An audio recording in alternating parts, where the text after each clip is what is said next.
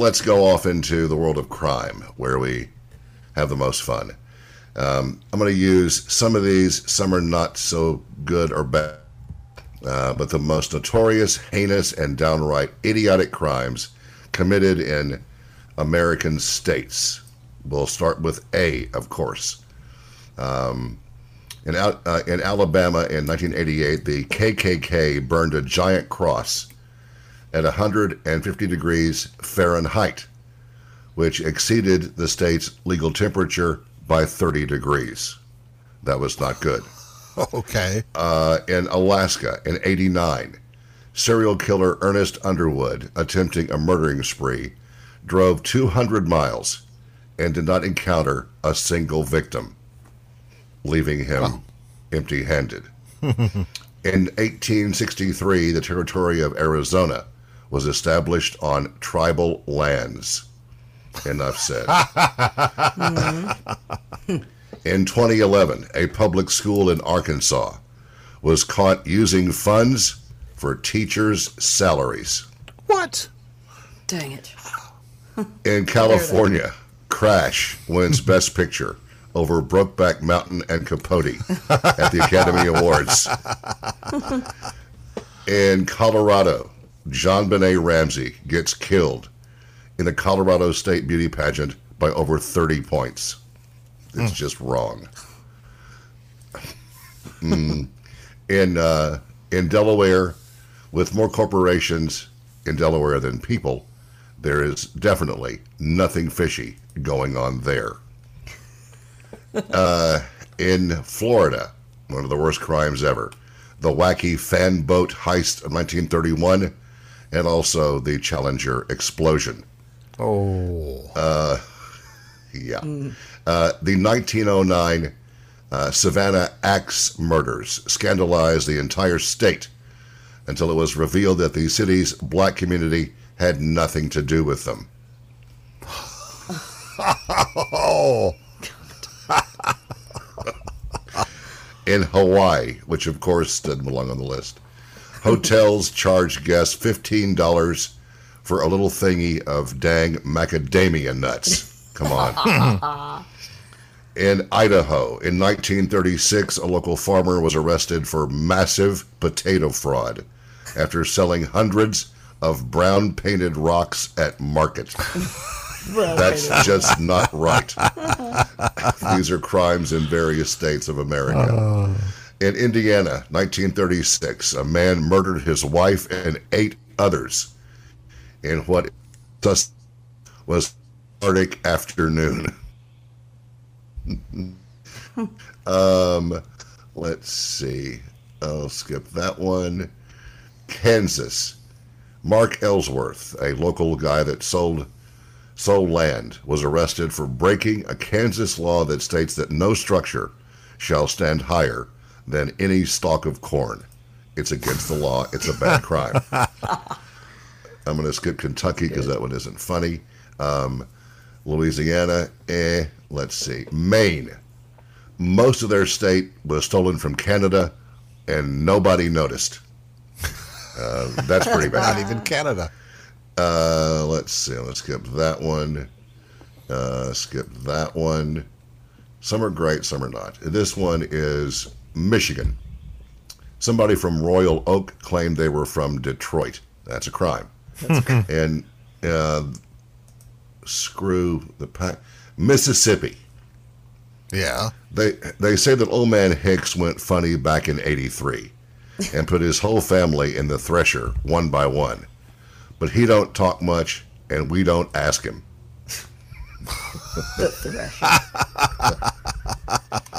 Missouri, nicknamed the Show Me State. The entire state appears to be admitting to something really gross. That's good. In Montana, oil magnate Harold Hamm arrested in Glacier National Park for hunting humans without a license. Can't do that. Oh. In Nebraska, worst crime ever committed. It involved a man and a cow. Do you really want to know more? Let's see. In Nevada, with 164 1,000 slot machines. Nevada boasts the biggest amount of elder abuse in the country. Let's see. That one, New Jersey, it just fell out of the back of a truck. What do you want from me? That's funny. In a horrific rights violation in New Mexico, 3 unnamed individuals have been held captive near Roswell since 1947. For New York, check the source material for some of the weirder SVU episodes. That's pretty good. Funny. No, skip that one. North Dakota. Frankly, the fact that North and South Dakota are both states is a crime against the rest of the country. And that's kind of hard to argue with. In Ohio, on one hand, the Kent State Massacre was one of the worst acts committed by the U.S. against its own people. On the upside, it did inspire a pretty great song by Crosby, Stills, Nash and Young. Which was written by Joni Mitchell. This goes on, and it's. Is Tennessee funny? Let me get down to Tennessee because it was funny. Some of these are. Let's see. Don't know what that means. Rhode Island and 84,000 of termites were placed under arrest for destroying the foundation of one of the Newport mansions. South Carolina, the entire state has been in an uproar since 1991 when Mrs. Carson's hog, Violet, was robbed of first place at the county fair. South Dakota is worthless. Here's Tennessee. All right. This is a biggie. Okay. In 1970, Elvis Presley perpetuated the biggest fraud in the U.S. up to that point when he met President Richard Nixon and pretended not to be into drugs. Now that's pretty damn good. So those are some crimes that we haven't really ever heard of before that have gone on around us. Elvis, that's one of the best stories. There is a pretty funny movie about it. There's a book about it, and the stories told by those that were with him at the time are classic. Most of the guys didn't talk about it, but he'd been up for something like 3 days and had been in Los Angeles and on an airplane had this vision. He was going to go and meet Richard Nixon unannounced at the White House. And the guy said, we just can't do that, E. You don't just, pull up there and say, hey, I'm here. He says, I'm Elvis Presley and we're going. Well, he'd been up for a couple of days, I guess, just high as a kite. And I can't recall whose book that was in. But he described Elvis that day as wearing a purple velour suit and so much makeup, he appeared to be a woman. And they got to D.C., got a limo, pulled up to the White House little, garden gate there, where there's 18,000 cops. Mm-hmm. And they rolled down the window, and the guy said, yes, and tell the president that Elvis Presley is here. And so they say, hang on, please. At the time, Nixon had a really bad image among young people. Bad image. So they call Dick and they say, listen, this sounds weird, but Elvis Presley and his boys are at the front gate and they want to come and see you. And Nixon talked to somebody and said, send him in. And the story that comes after is even better, that they kind of hung out and talked. Elvis sat down in Nixon's chair, went through his desk, took some pens, and then Dick gave him a badge, making him a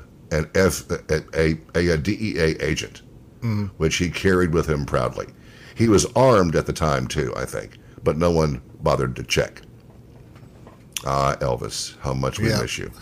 Man. Crazy, crazy, crazy boy. Unbelievable.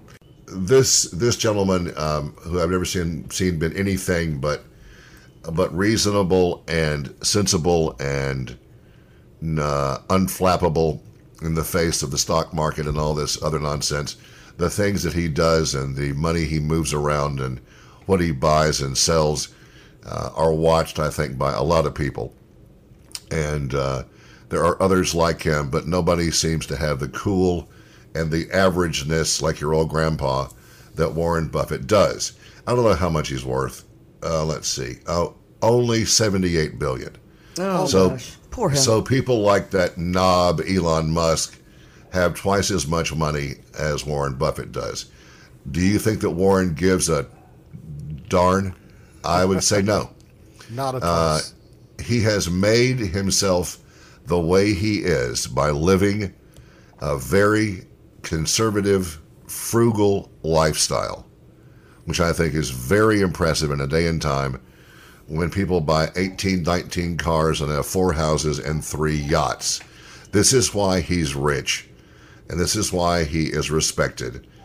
He bought a house in 1958. He lives in the same house Oh, wow. in Omaha, Nebraska. He bought the house for $31,500, and that right now would be worth about $285,000. 6,000 square foot home, and it's now worth about $161 per square foot. He bought this average looking home. That's where he stays. For breakfast in the morning, in lieu of having the butler roll in a table of coffee, orange juice, and some big, layout, you know what Warren does? He goes by McDonald's for an Egg McMuffin. Really? And when the bacon, egg, and cheese thing is on sale, he'll buy that for $3.89. If the market's down, he'll spend $3.19 on a sausage, egg, and cheese. Just the thing that's on toast. That is a difference of 70 cents. That's how he does things. On a really bad day, he'll buy 2 sausage patties for $2.38, and he has a Coke that he pours himself. He is known to be cheap on the road when he's out of town traveling.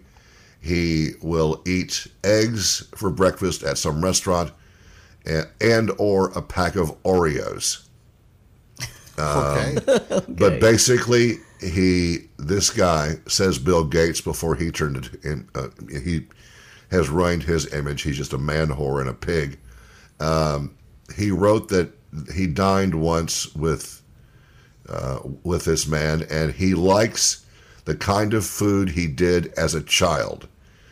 Gates wrote, he did move past baby food, thanks, but he mostly eats hamburgers, ice cream, and drinks Cokes. God. He's not out eating tartar and all that other crap. He buys reduced price used cars.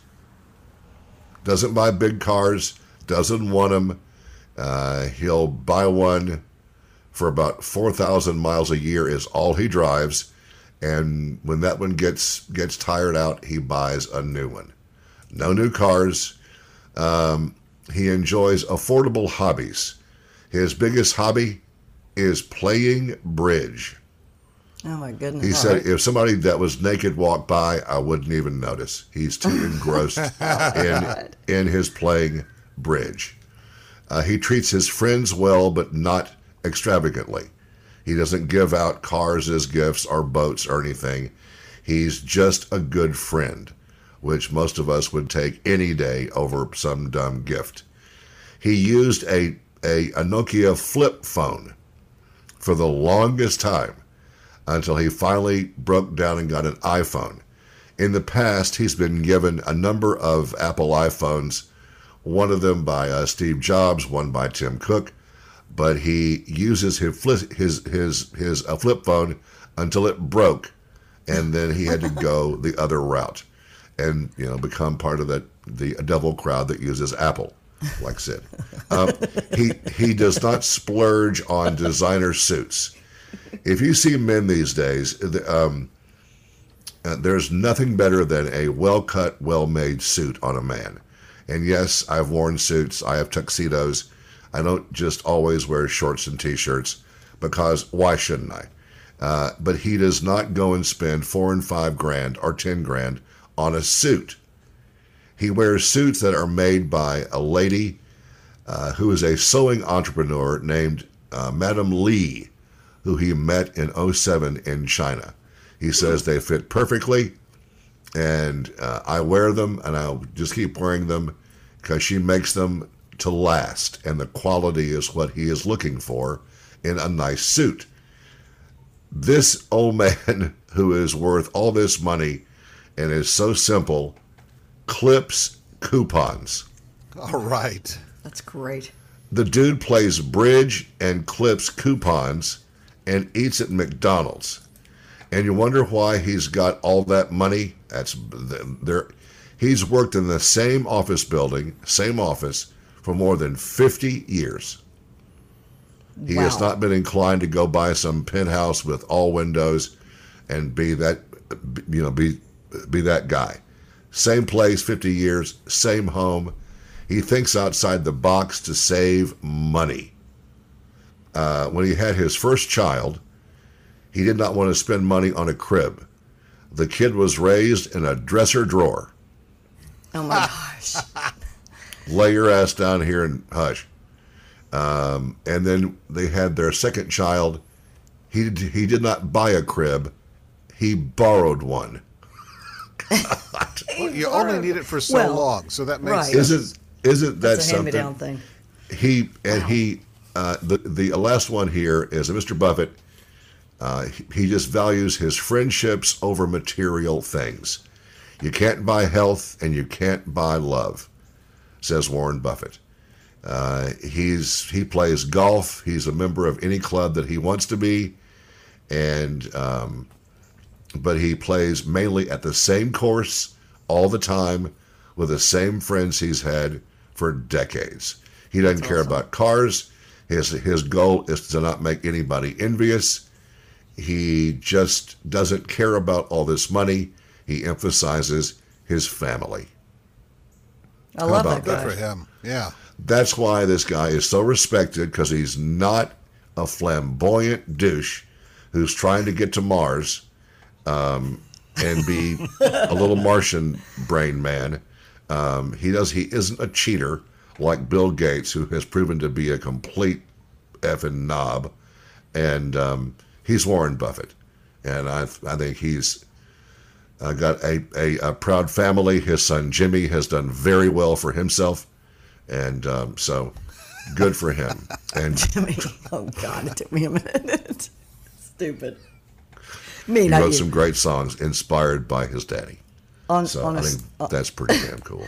a side note, one of my brother's friends went to Woodstock in a dresser drawer. Why? Was he a baby?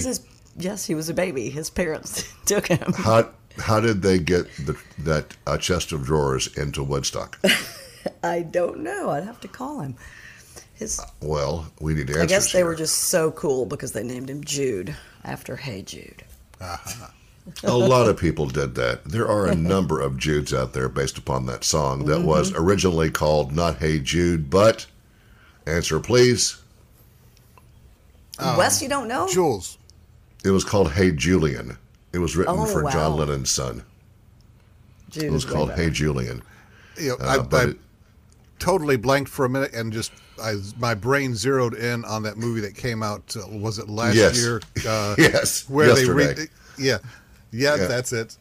And it should be Hey Dude. Yeah, Hey Dude. Ed Sheeran is in this scene, and he's trying to convince the guy that the song Hey Jude sounds stupid. It should be called Hey Dude. I remember that movie. Oh man, Ed Sheeran, just go somewhere else. Who has something else out there, over there, in there? I have these tweets that perfectly sum up marriage. Awesome. Oh, this should be good. This is good. There were hundreds of these. I went through and selected about 8 that I just think are the best ones. This one starts with, my wife set parental controls on Netflix because I watched a show without her. This is important. If you agree to watch a show together, you got to watch it together. Okay. This one from Eli says, I guess we're in our 30s because we just got a new vacuum and my husband and I are fighting over who gets to use it first. Well, Oh my that's God, pretty cool. that's funny. Yeah. Do you know how much vacuums cost these days? I'm afraid to ask. If you get one of the super good ones, it's $3,000. What? Well, no, Really? That's a little bit much. I bought one probably over 10 years ago, which we made work. We didn't make Dick work. My wife did. To get one that is competent and that will work and is flexible, $700 or $800 probably, or $3 or $4. Because if you go cheap, it's going to break in a month. So, yeah, it's just funny when you don't buy stuff for a long time. Then you go to see how much it cost. You go, oh man, what happened? I think ours was a present because, and it's an Oric and it's really good. But they offer once a year, you take it into them and they clean it and, do whatever. Nice. They probably take it apart and put it back together. But then we kind of slacked off and we were doing it every 2 years, but then they still did it and it still works. And I think we've had it at least 15 years or something. Well, I tell you, the biggest issue with that is when you have this house like we do, full of animals that shed this poor woman she vacuums almost every day, every rug, all the furniture. It's just ridiculous. All right, Wes, more. This one says, I asked my husband to bring me my phone, and he brought it with the charger, and I now know the true meaning of love. Oh, that's funny. pretty Yappy good. Yapperton. Simon says, we put new shelves in the garage and have talked for 3 days about what a game changer they are. This is peak marriage. I've been there. That's really the truth. That's really true. This one from Dan says, my wife can give the finger with her eyes. That's awesome. Oh, that's really the truth. That's really the truth. Yep. This woman says, the secret to a successful marriage is to marry one who matches your values, your principles, and your thermostat settings. Oh my God, that's true. Yep, that's way true. Put on more clothes and shut up. Yeah, that's why I get yelled at in the wintertime. She's wearing sweatpants and a sweatshirt, and I'm wearing a pair of shorts, and and I bitch because I'm cold. Well, dumbass, put some clothes on. From Rodney, he says, my wife and I are at that age where foreplay is just us describing things we'd probably do to each other if we weren't so achy and tired. Oh my God, that's great. Yeah, and that is so sadly the case. But I don't know, man. Just enjoy it while it's there, because things do evolve, and at least talking about it is like kind of a turn on. Grant says, my wife asked me what sounds good for dinner. So I said, I don't know. What sounds good to you? And she responded, I'm up for whatever. And now it's been a week and we're slowly dying of hunger. That's awesome. That is one of the things that mine. What do you want to eat for dinner, or what do you want? Just like any question that requires a little bit of thought, and the answer is I don't know. And she's not being ugly. She just doesn't know. And so either we don't eat or we figure something out, and we have, bread and soup and water. Growing up, who knew that one of the challenges of adulthood was figuring out something to eat for dinner every single day? Every freaking night. That was the day, though, when it was not looked down upon, I don't guess. And you weren't too, white trashy if you ate, TV dinners about 3 times a week, because your mom just did not want to fool with it. Mm-hmm. And your dad sure wasn't going to do it. I'm trying to think back to the times when it was just me and my boys. They would eat anything. Oh, yeah. But they would eat Pop-Tarts day or night. Very good for their insides. Very, very healthy. They would eat pizza. They would eat chicken nuggets. They would... that's end of list. Well, the pizza very, works. very finicky. Very You can put finicky. almost anything on a pizza, and it's Yeah. still pizza. Yeah, Oh. it is. I'm trying to think what else they would eat, but they were pretty finicky. But I guess all kids are, so. Yes, to some And they grow up to extent. be adults and they're still finicky, so. It It just makes happens. it makes you really appreciate if your mom cooked a lot or your grandmother like mine. Exactly. It makes you appreciate that because I sure don't, and I mean my husband does, or we do it together. But sometimes we're just like, okay, we're not cooking tonight. We'll just go get something. Yeah, Yeah. we eat a lot of chicken, and I mean I'm going to start growing feathers around this house. We eat a lot of chicken because it'll work with anything. Yep. And it is also convenient as heck, because sometimes she's a fine cook and makes elaborate meals, and they're very nice. We had one of those services that brought meals once a week, but they suddenly got out of control with their price, and I said, you know Oh, what, that stinks. I am not paying $75 for what used to be $42. It's stupid. So we buy things for the week, and sometimes we just she makes a pizza. We don't buy pizza out. She makes it right here. Yeah, if you have some ground chuck or ground beef, you can always make tacos. Oh gosh, yeah. Oh, Yeah, we have So good. or a spaghetti is always a winner. And I eat some kind of veggie pasta, and it tastes just the same. And so those two things, if you have ground beef and a taco kit and some pasta, there's 2 nights. The other nights, there's some kind of stuff she's been buying in these bags, and it's all this hippie, healthy stuff like quinoa and pieces of broccoli and all that stuff in a bag. You get a piece of chicken, put that bitch on that George Foreman grill, and dinner is done, dude. Yeah. So that thing is invaluable. And when it's hot and you don't want to cook, you're done, man. George Those are Foreman awesome. grill and a bag of that hippie food and some chicken, it's over with. I will say this: this house came with a green egg grill. And nice. we have very nice, and we have not really learned how to use it yet until we went to get a few accessories for it because it needed a handle because the wood part just came off, and then the springs in the back. But you can get everything for these things, and it looks new again now. And he cleaned it out yesterday really well. I mean, we've used it a few times, but we want to start using it more, so we're learning how. And we do beer can chicken usually in the oven, and he did it on the green egg. It was the bomb. I bet it was the great. bomb. Love it. I think that men go through a phase. There was a time when I would grill.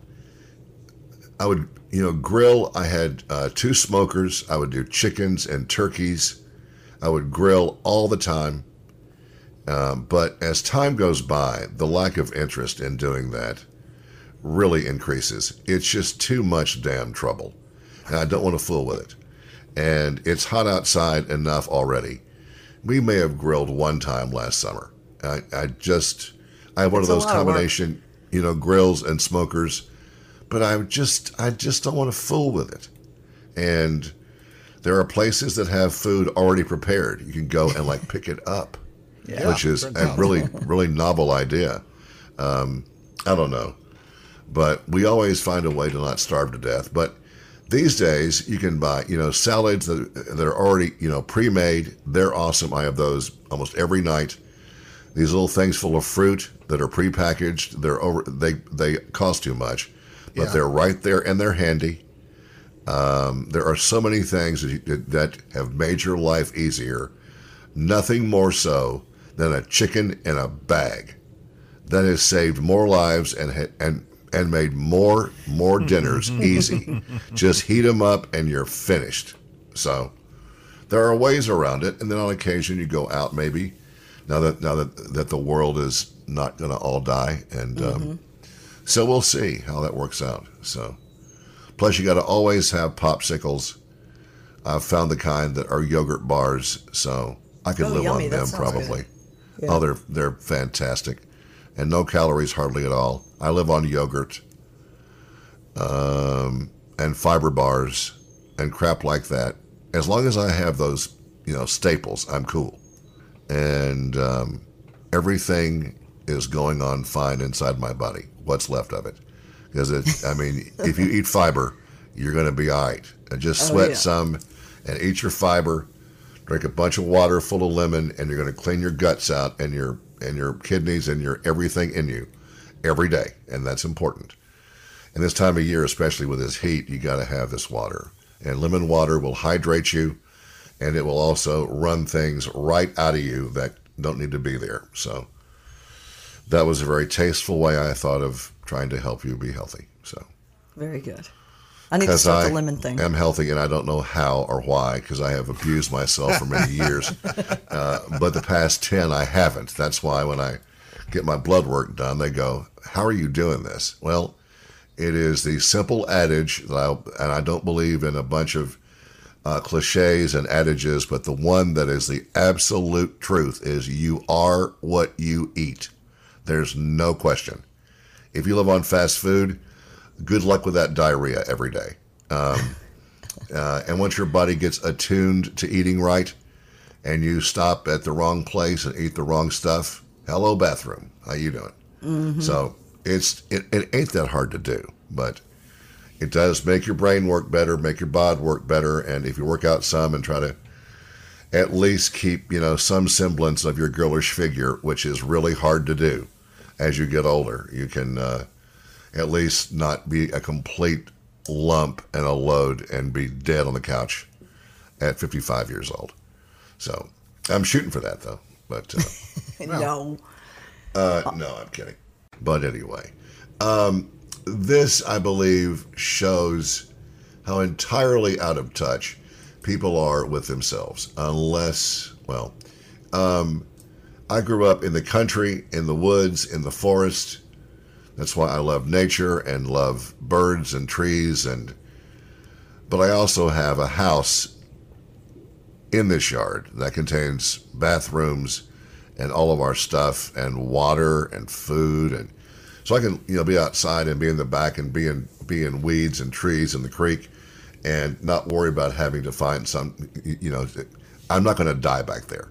Yeah. I hope.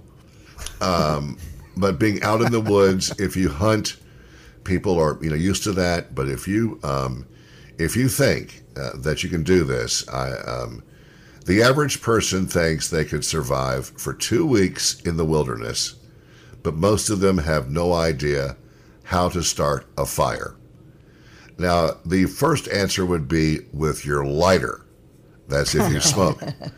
Nobody carries matches anymore for any reason. But so if you believe, man or woman, the average American thinks that they are, even if most can't start a fire, could find a way to live for 16 days alone in the wilderness. What is the part of getting your Eagle Scout badge that is something like this being tossed out there just to make it, Wes? There are a number of merit badges that are required for Eagle that require you to do stuff similar to that. There's not a get thrown out into the wild and your leaders will check up on you in a couple of days sort of event. Right. These days, now it would not surprise me if this were a requirement for Eagle in, say, 1925, where they had merit badges where you literally had to grow an acre of corn and report on it to get this merit badge. But right. These days, there are a lot of camping and backpacking and other outdoors kind of merit badges where you learn the skills that might help you actually survive for 2 weeks in the wilderness on your own. But that said, I don't know how well I would handle it being an Eagle Scout since 1984, and a lot would depend on how much prep time I had and what I could bring along. Okay, well, this survey reveals that 17% feel, quote, quite confident in their skills to start a fire with flint. Come on, people. How did Tom Hanks get that fire going in Castaway, which was, of course, a movie? Maybe somebody on the film crew had a bit. I know. I can't remember. But He goes crazy when it starts. It's so funny. but he used a stick and something, and back I don't remember years in the ago film people how could he do managed this, it. but I don't know how he did it, and I don't know that is even a thing that anybody could accomplish. 14% of these same people are not sure about being able to identify edible plants or berries in nature. I would Come not. on, man. You can't, you just don't know what you're eating. If it's poison, over half the poll, however, are confident in that they could ID different types of plants and trees. And so the people that tested these clowns put that to the test and discovered that many weren't quite as knowledgeable as they had claimed. Only a quarter of them could say, yeah, that's a black oak leaf. 35% correctly could spot poison ivy when seeing it in a photo. Only The 35? problem with poison ivy and poison oak, I think there's a one leaf difference, because we have had this stuff back in the back of the yard, and we have these invasive vines that grow up these trees, and they look like poison ivy, but they're not. They're a leaf off of what poison ivy is. So this outfit named One Poll that commissioned this study tested these people on their nature knowledge by showing them photos of common trees and plants. They were most likely to be correct in their IDing of maple leaves and ferns.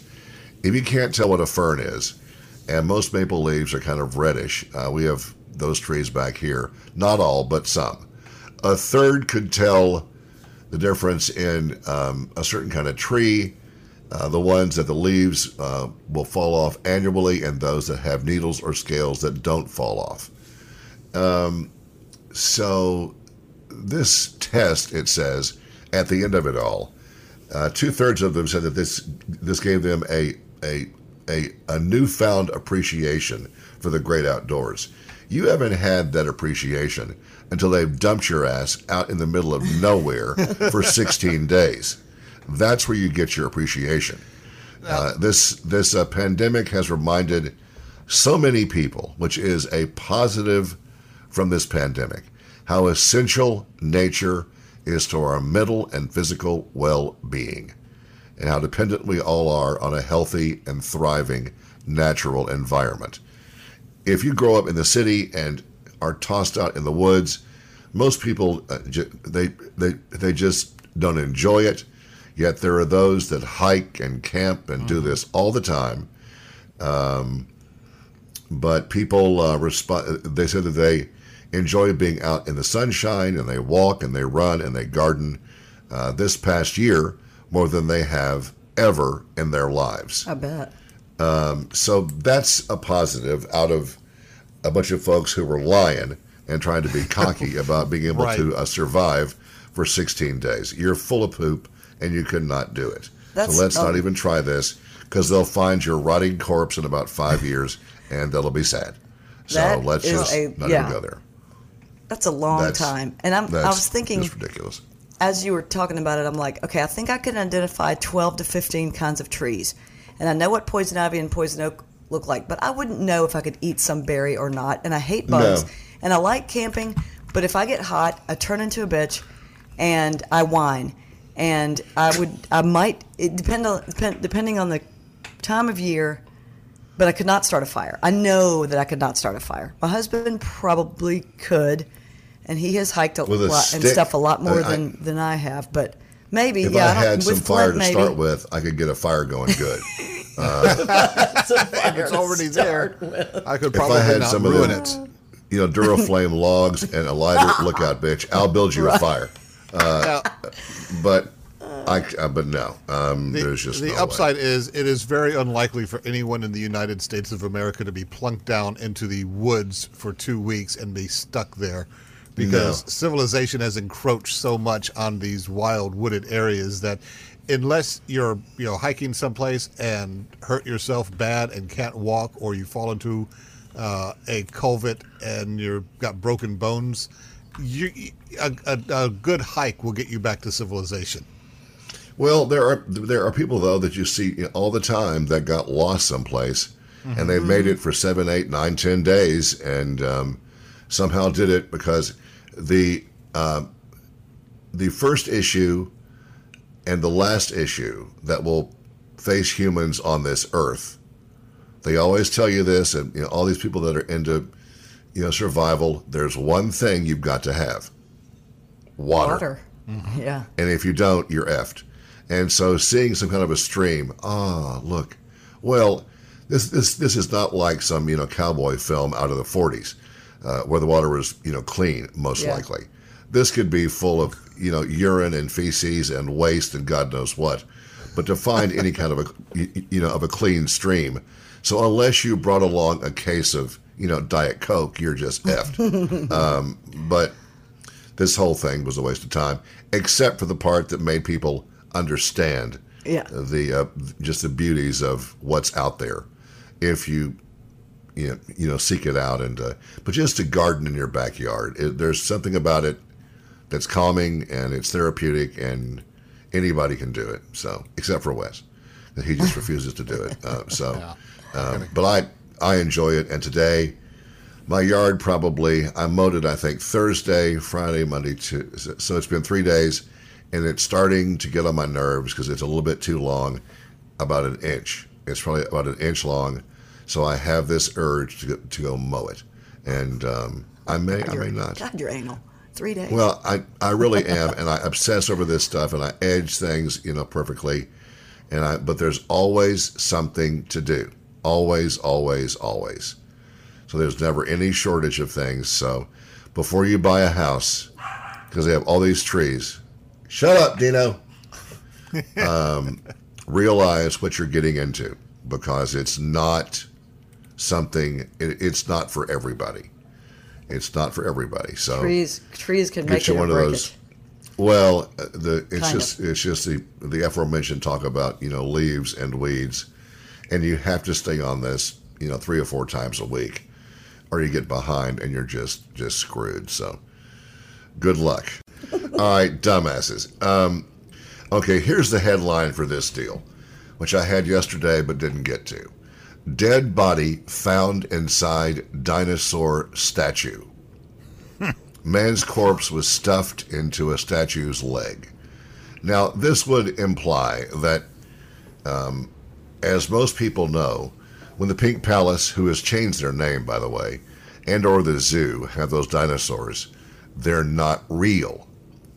Because the real ones live on a remote island and refuse to come over here to be any part of any shows. They just don't want to roll like that. But they have these statues and the things that move around and all that stuff. Police in Barcelona, that's in Spain, made a horrifying discovery over the weekend. A dead guy inside a dinosaur statue. What a bad rush. Oh. The man's corpse was stuffed into the statue's leg, which shows you how big these things are.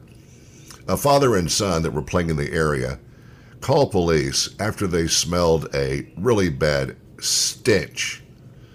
A hole was made in the statue, and a crane was somehow involved in pulling the body of this guy out of it. 39-year-old dude. Police say there is no evidence of violence or foul play. This is somebody almost 40 years old. The man's family had reported him missing hours before the body was found. They speculate that he somehow dropped his phone inside this creature. Then he fell in and hit his head while trying to get it back. Or that he climbed in to spend the night and ended up dead. Time out on the last sentence. Why would you crawl inside this thing to spend the night? Why would you cross a moat to try to feed monkeys at a zoo? That's coming next. I don't understand why he would do this. Anybody have any ideas? I didn't think so. Yeah. All right. Well, we've seen the video of this idiot woman. I don't know what's wrong with people. I mean, there's just a palpable sense of this haze of stupidity that is hanging over the world. I think that it is focused mainly on the U.S. of A. We all encounter people every day that we are, just baffled by how stupid they are. Just how they act, how they drive, how they treat people. It's just basic stupidity and just being an a-hole. But this chick, she had to be in her teens, right, Sid? Maybe. Tell the story. Maybe 20-something. It's just unbelievable. This woman decided that it would be fun, I guess, to go to the El Paso Zoo and not only climb through some bushes, drop down into a 4-foot deep moat, walk across the moat to the, next to the waterfall thing, and then try to feed the spider monkeys. Was she high on something? No. I've seen the video. I wasn't hearing the audio. I just saw the video. Because I guess, somebody captured it on camera and put it on social media, and that's how the zoo staff learned that she was doing this stupid stuff, because it was on Instagram. Oh, God. And, so apparently spider monkeys have moats around them at zoos, because there are 50 zoos, the zoo person says, from El Paso, that have spider monkeys. Well, because they have moats because they don't know how to swim and they're afraid of water or something like that. So they put moats so that way they can put the fences to keep people out a little bit lower, because the monkeys aren't going to go near the fence because they're not going to go near the moat.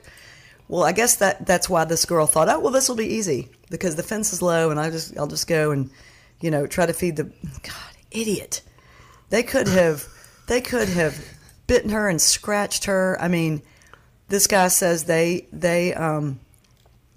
what does he say? They can scratch. Obviously, the zoo people at this zoo don't even interact with them unless there's a barrier in between them, because they are so, kind of maybe not dangerous, but they can scratch and stuff. Well, they kind of reached out, at her, but they didn't cross that water to get to her to eat her face off, right, which they could have. I know. But maybe they are scared of the water, but she wasn't taunting them. She was just sitting there. She was sitting there. And there were two of them. Yeah. And they wanted to get to her just to make her, lunch. But somehow she got out of there and didn't get hurt. So, which is amazing. Come on, man. But luckily the zoo is pressing charges, as they should. Good. And well, it's the other part is that at that golf tournament this past Sunday, when you watch the crowd behind the golfer, and if it's somebody that is important and that has a big name, all you see is phones up in the air getting a picture of this guy's shot. We are so dependent on these things, and we grab them for any reason to film somebody getting killed on the street, or in this case, this chick and the monkeys. It's this involuntary reaction. Grab that phone and get it on tape. It might go viral, and then I'll be important. No, then you're going to end up getting charged for this dumb act because you're a moron. But that's okay. Yeah, and so this guy, the zoo guy, says, unfortunately, it may change everything because of this one lady's unfortunate actions. And what he means is not really a big fence being between you and monkeys, because they're not going to cross that moat. But now, thank you, lady, we'll be even farther away from them. Thanks. Maybe. I don't know. But unbelievable. The point is, she's dumb. Who else has dummies? Leslie? I've got one here. You, Drake, get annoyed by your neighbors if they don't have their lawn neatly trimmed or cut. Right. I just think it's just irresponsible, and they're grown-ups, and so mow your freaking yard. Have you ever tried motivating them with fire like this guy? No, but that's my next step, because I don't care anymore, and I have no care about repercussions, and so I may do that. Well, this guy named Lee of Sioux City did that. He was mad at his neighbor. Apparently didn't like how tall this guy's grass was getting. Story doesn't say if Lee's the type of guy who says, it's been 3 days and your grass is now a 1/4 inch higher than mine that I cut yesterday, so cut it. Or if the neighbor is the type of guy who lets his lawn get 2 feet high before mowing. Either way, Lee went over and asked his neighbor to mow his lawn. But more specifically, he asked, when are you going to mow it? And then tried to take a registration sticker off one of their vehicles. This all captured on video. The next day, the neighbors hadn't mowed it. And since it seems like Lee doesn't have a micromanaging, control-freak homeowners association to go all Karen on his neighbor to, he decided he'd just take matters into his own hands. And per the complaint in this story, Lee propped a bunch of sticks and plywood up against the neighbor's house, poured some gasoline on him, and then set it on fire. Oh, my gosh. The neighbors weren't home at the time. Another neighbor saw this fire, banged on their door to let him know about it. The fire did get extinguished after causing about $3,000 in damages. And then Lee later admitted to all of this, saying that he had made a mistake. Maybe he's thinking he should have poured the gasoline on the lawn. That's what I thought this was going to be. But I hate to admit that this kind of thing does perturb me to the point to where I might have set fire to the lawn, but not the house. Not the house. And had no regrets, because these people that just refuse to play by the rules and the conventional concept of a neighborhood and one that looks nice, and but you're the only one that won't mow the damn yard, and it's 2 feet tall. That drives me out of my mind. It's none of my business, but then again, sometimes your sense of reason just goes away in a flash of anger. I wouldn't burn the guy's house down. I might set him on fire or the lawn, but not the house. Not the house. No. That's gutsy. That's just too much. Yeah, now, if you pour gasoline all over the lawn, won't it pretty much kill the lawn anyway? Then no one has to worry about mowing it at all? Ever. There is a concept that I don't understand in agriculture, and I don't know why they do it, but somebody may email in, and we'll check those tomorrow and some more stuff. But they will set fire to ditches and to various places to burn off something, and I'm not sure what the answer is.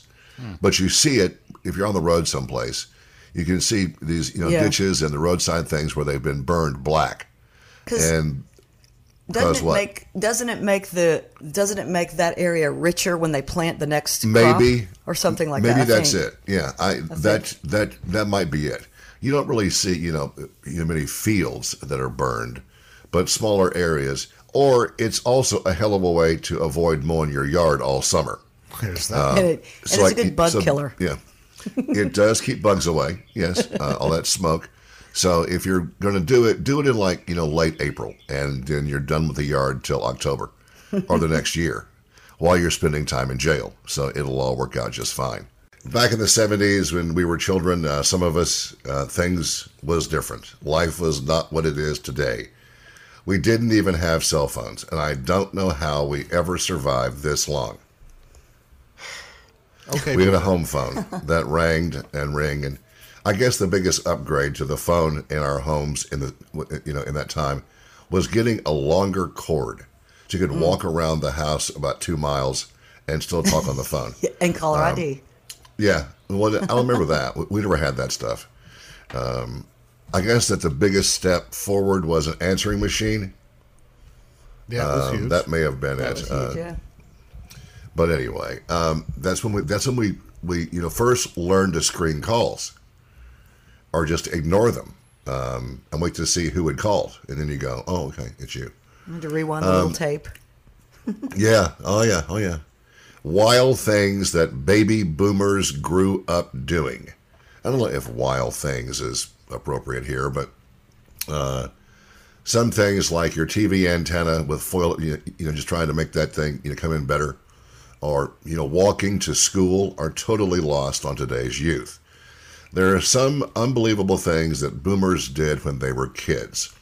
I think that as I have watched advertising and been around it, not really watched it, I think that one of the most successful campaigns in the history of advertising was a public, service announcement, a PSA they're called. Safety belts. This began in the 60s, I'm guessing. Buckle up for safety, buckle up was this jingle that was on TV all the time. Buckle up for safety. We didn't wear seat belts. Cars Nobody didn't have did. them, did they? Yet? I don't know. They were thin and shabby and not very commonly used. So kids were tossed around the car with no, just, but they usually survived all of that. But the seatbelt thing, I don't know exactly who made that a big deal, but somebody did, and it worked. And now it's just the automatic thing that you do. The idea of an airbag back then, please, that was no fun at all. This one here, I think, is more probably applies to kids that grew up in bigger cities.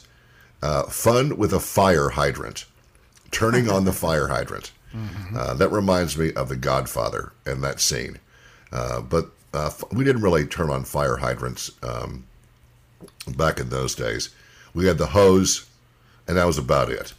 So you could get out there and get the you hose out, and then I guess we eventually evolved into the slip and slide, and boy, was that some fun. So good times there. Dinner with your family. That was one of the first signs of the end of the real family unit, I think. These days kids have, homework and sports practice and chess clubs and God knows what else. But back in the day, no kid ever missed having dinner with the family. A great time to catch up on the day and bond with your parents and your siblings. But since most of your parents were divorced, you'd maybe do one day and one next weekend with things aren't the same as they were. The water hose, the garden hose, we've already discussed that. Mm-hmm. And it's not called water hose. It's called a garden hose. Unlike it's called a pen, not an ink pen. I just hate in that. Case you wanted to ink pen, as opposed to what? All right. A lead pen? No, that's a pencil. It's dumb. Blood. Latchkey kids. I don't remember this. The phrase latchkey kid comes from the boomer generation.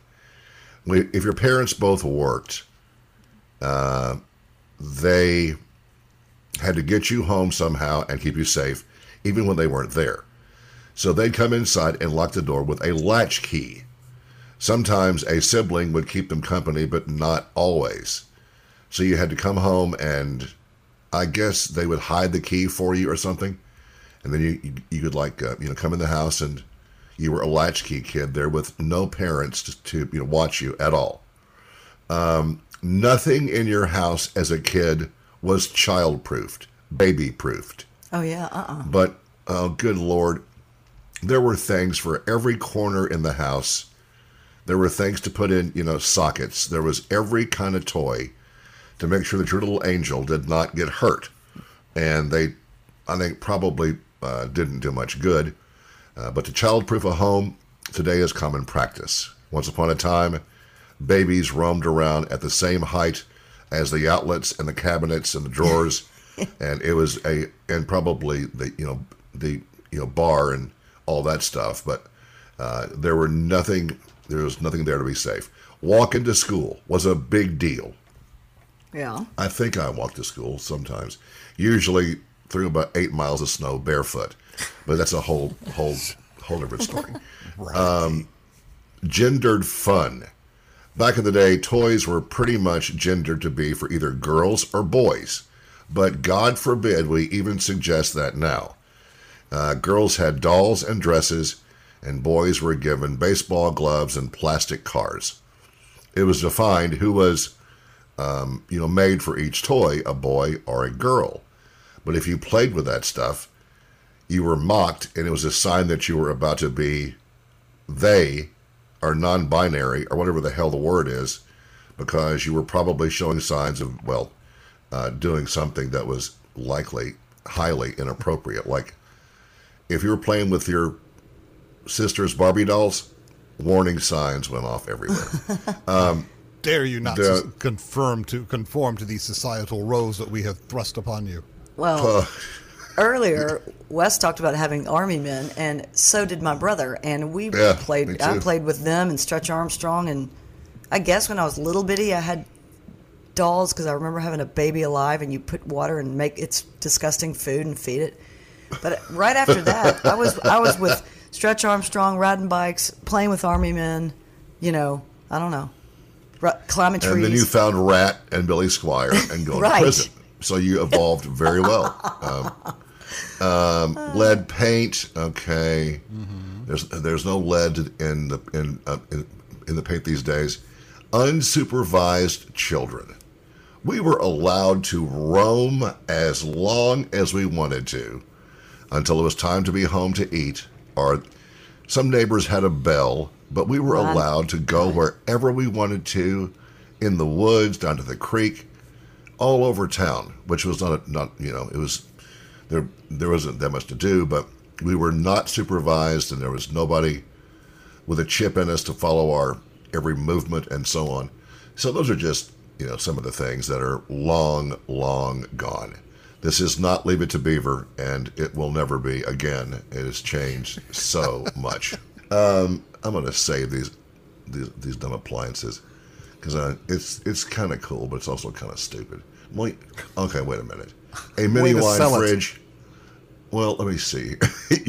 Yeah, way to make that one want to be listened to. I think that the reason I said screw it is because I copied and pasted it and didn't go back to the front of it. Real quick. Okay. These are things that these people think are probably not in your home, but should be. And I think that whoever did this is living some kind of life that I'm not a part of. A stand mixer. I guess we have one of those. I don't know. Do you, Sid? I mean, what does that mean? Oh, if you bake, like it's the one of those ones that you put the thing down in the thing and you. Like when I was in the restaurant business and we made pizza mixes dough. Stuff no, up. I don't have one. No. Okay, next, a toaster oven. Nope. Well, we they have can a make toast, hand-me-down but why do you want one? We have a toaster. Isn't that enough? Well, because you can fit like 4 things in there instead of just 2. But ours is hand me down. We didn't buy it. But I mean, they're pretty cool. But I burn stuff in them. So you can make TV dinners like a mother. Let's see. Skip that one. It's stupid. A knife sharpener. Yeah, we don't have enough room Handheld, on our. Yeah. We have no room for any more stuff on our counters. And this can opener thing, certainly not. Who cares? A kitchen scale to measure the cups in your quest for no. Who's got one of those? We actually recently bought one because for what? Because my husband has started making like soups and stuff, and he boiled the rest of some chicken to make our own chicken broth to then seal and freeze for the next round of soup, and so he had to weigh it or something. I don't know. See, what I was going to say was smart drug dealers will keep theirs in the kitchen. Yeah. So that, if they get, busted and raided, they can just, that's for soups and stuff like Sid's husband does. Yeah. Except it's tuned to weigh everything by gram, which is the first dead giveaway. We're very precise in our culinary soup making, okay? Let's see here. Pressure cookers, been around for years. They were replaced, I think, by the crock pot, which is, just a fantastic thing to have. And now there are new crock pots that crock faster or something. A waffle maker. Why? They have Eggos. Why bother with this nonsense? Because they're so good when you make them. We have one. Solar Eggos, man. It's the same thing. It's just, convenience sake. A food processor. Do you mean a blender? We have a blender. Next. A baby food maker. Yeah. We all have one of those. It's called jars at the store. It's called jars and a spoon. Eat it or go to bed. It's up to you. A mini wine fridge. We have a thing called a refrigerator, and we have a case where we put the wine bottles. A mini wine fridge. My aching. But if you have like a nice outside little kitchen thing, or maybe it's cool. But yeah, maybe these things to me seem to be unnecessary. Maybe I'm just too simple. But the ongoing support this program concept is in play. We've explained this for the past week, but not everybody is always tuned in. But the idea is to support this program and the music and the content. These podcasts, the ones that I do separately from this and that Wes does, and Lawyer Bills. You can go and click on the link on the Facebook page or the website, drakehallmemphis.com, or the app, and make your donation to support this thing and keep it. This, oddly enough, isn't free for us. Who knew? And so we reach out like NPR does and like other people do. You support your favorite sports teams. You support a number of things in your life, and this is one of those things. We hope that you will find the time and a way to support it. So the Facebook page, the website, and the app, you can support it right there. So we hope that you will. Let's carry on with the brand new Between the Grooves, about an hour and 20 minutes long.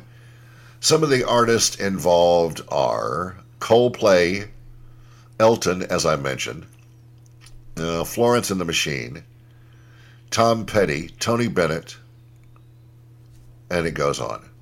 So Wes will now intro that, and then I'll be talking to you and playing you these songs, okay? Enjoy it. Piano tunes on Between the Grooves right now on Drake Digital.